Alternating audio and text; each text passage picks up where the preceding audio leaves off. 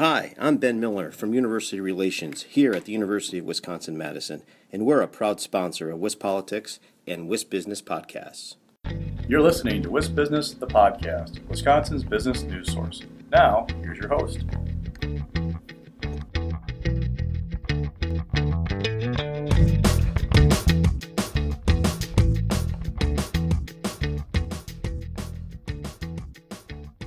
Hi, everybody. This is Alex Mo here for WisBusiness, the podcast. Today, I'm joined by Wisconsin Aluminum Foundry CEO, Sachin Shivaram. Thank you so much for coming on the podcast.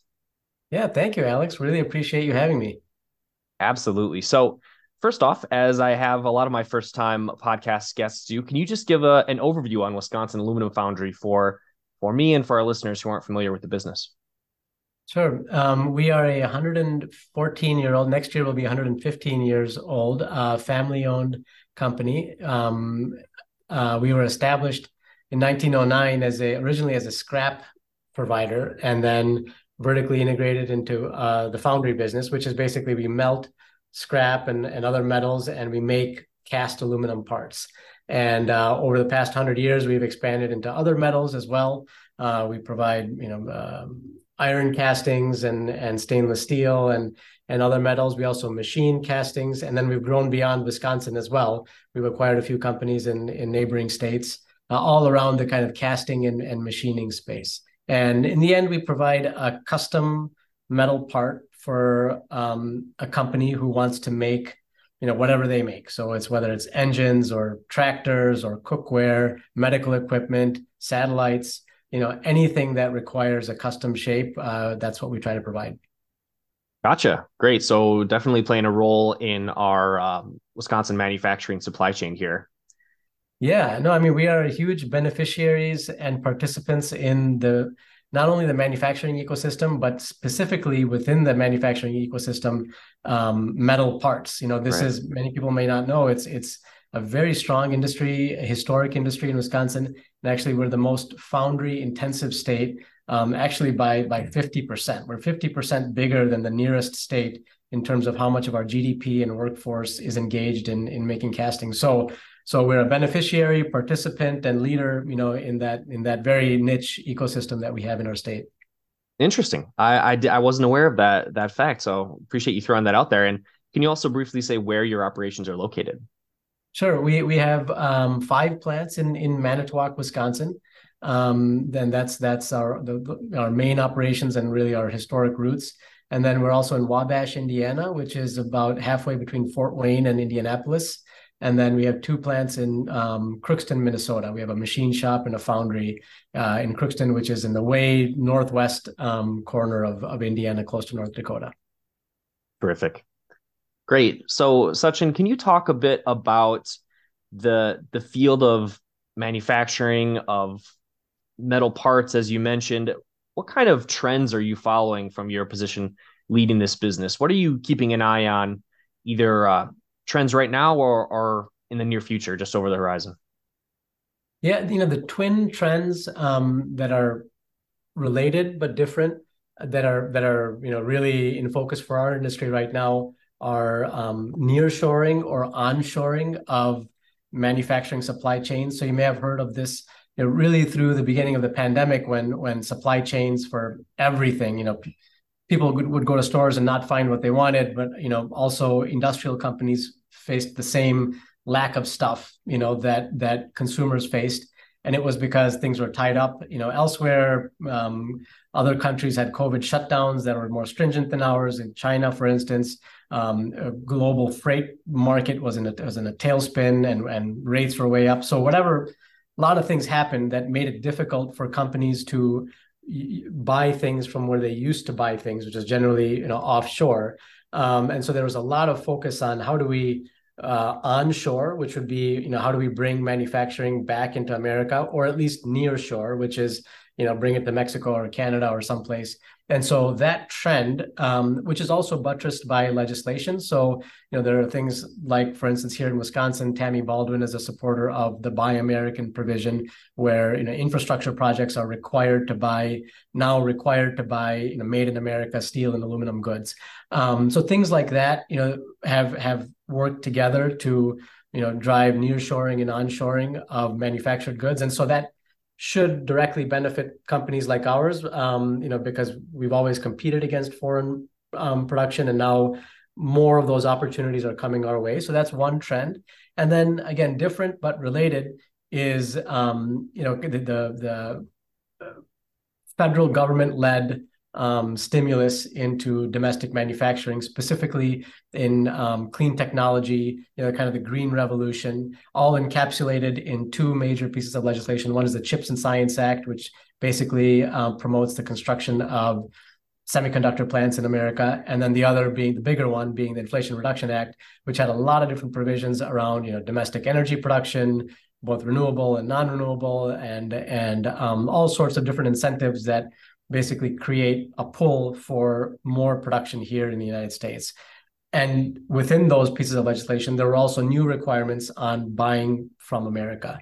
And so those two things are really front and center for us. I'd say, they've generated a lot of press, but when push comes to shove, they actually haven't generated a lot of demand for companies like us yet, but we certainly see that these twin trends are going to be a bigger and bigger influence in opportunities that come our way, in the, certainly next 2-3 years, and of course the next decade. So that's what we're watching, and we're kind of aligning our business strategy accordingly.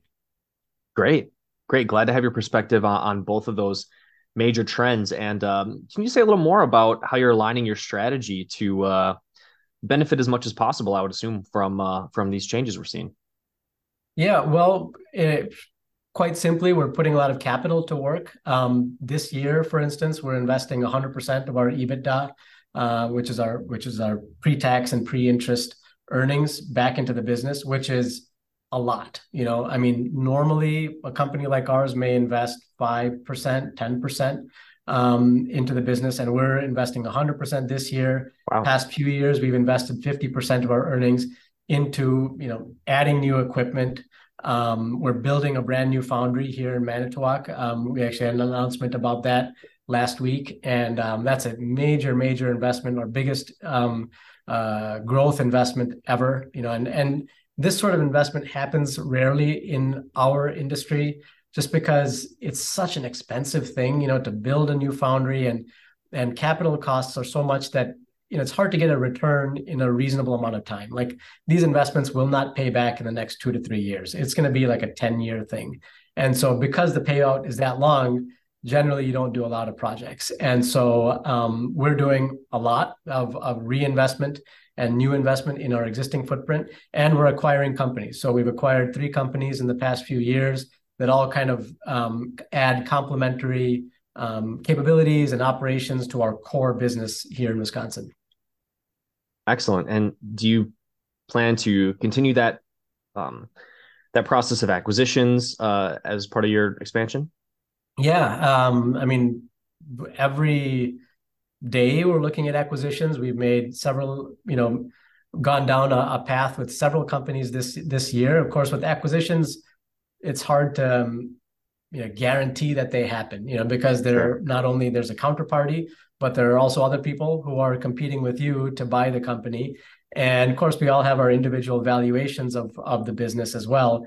And so it's less of a certain path to growth as investment is. If we want to build something, we can just go out and do it. If we want to buy a company, we can want to do it, but it might not definitely happen. And so we always look at acquisitions. We've made a lot of attempts this year, and I expect us to acquire something in the next 12 months. Gotcha. Great. Well, that will be certainly something that I'll be keeping my eye on, and be glad to have that featured here in WisBusiness when you do make those moves. So Sachin, can you talk more about I guess the overall strategy with these acquisitions, with this growth? Are all those businesses kind of in the same type of industry, all metal foundry? Yes, all foundries or machining. So, Okay. so we make, as I mentioned, we make a cast metal part, and the way we make that part by making a mold, often in sand or steel, and then we pour molten metal into that mold, and it comes out as a shape. But as you might imagine, that shape is has some defects and all sorts of things attached to it, and we've got to refine that and then put it through a process called machining, where we really precisely kind of make sure all the dimensions are right, put holes where the customer may need it, cut it, and so that's a whole different process. And so for us, we're looking at growing and investing and acquiring companies both in the casting space and in that machining space, because you kind of need both sides of the coin to be useful for the customer. I see. That makes a lot of sense. Yeah. Great to connect and learn about your company's role in the manufacturing foundry space, as well as these broader topics as well. So again, thanks so much for joining me for the podcast. Great. Thank you, Alex. Really appreciate it.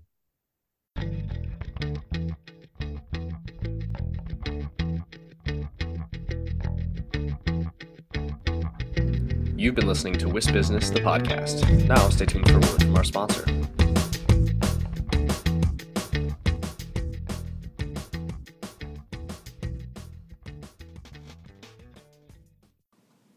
Hi, I'm Ben Miller from University Relations here at the University of Wisconsin-Madison, and we're a proud sponsor of WisPolitics and WisBusiness podcast.